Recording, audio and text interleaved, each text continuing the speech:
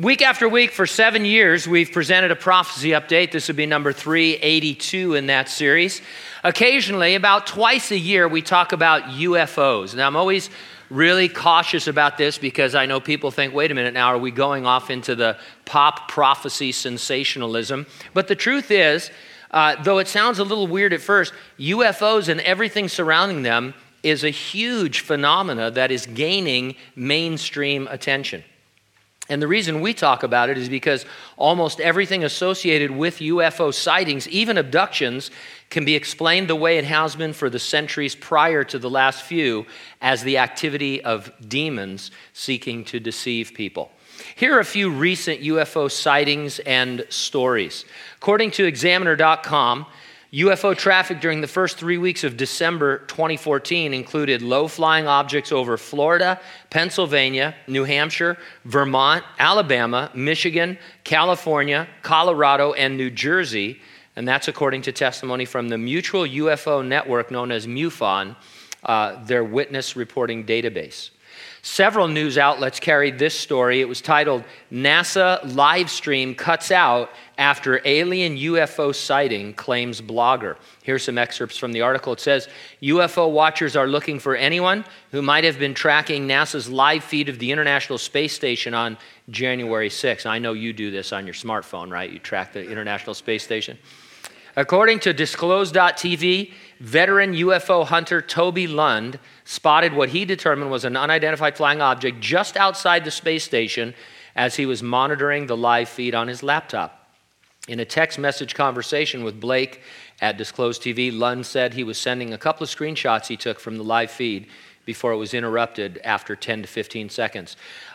This happens a lot, apparently, where NASA, something will come into this field of vision and NASA will cut their feed. So there's nothing new about this, and then they act like nothing happened.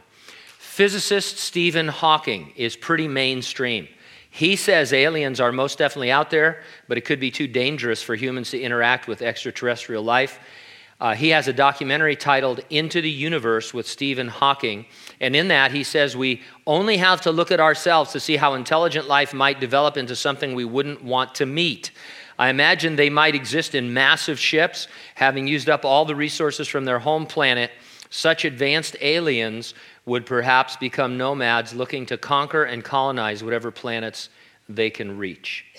The National Geographic Channel has a program called Chasing UFOs. The History Channel has a program called Ancient Aliens. The Science Channel is going to debut their new show, Close Encounters, at a UFO conference.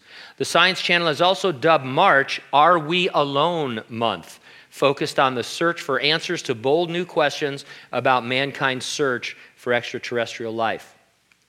It isn't just nut jobs who are reporting UFOs.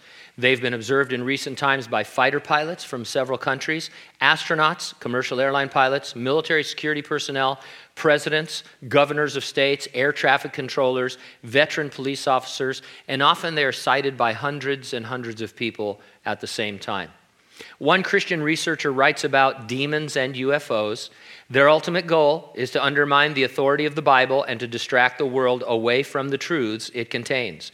It would also appear that they may intend to use the cover story of ET's removing people from the earth as an explanation for a possible rapture of Christians. They will pretend to be looking out for our best interests, and many of the biblically uninformed will accept their misleading messages. And so the whole UFO alien phenomena is part of a much larger web of deception from Satan, demons, and fallen angels. In fact, I think we could file it under the category doctrines of demons, which is definitely a sign we're in the last days. Paul wrote to Timothy, and he said in 1 Timothy 4:1, the Spirit explicitly says that in the latter times, some will fall away from the faith, paying attention to deceitful spirits and doctrines of demons. And so really we are the only ones that have an answer to all of these phenomena other than to believe that aliens exist. And for centuries prior to this, when these types of things were happening, people attributed them to their real source, Satan and demons. Now, they mentioned the rapture. Speaking of the rapture, you know that Jesus coming for the church is presented in the Bible as being imminent. He will come and resurrect the dead in Christ, and living believers will be changed in a moment, in the twinkling of an eye. We call that the rapture. Nothing has to happen before that happens. And that's why every week I ask you the same question: are you ready for the rapture? If not, better get ready and stay ready and keep looking up, because ready or not, Jesus is coming.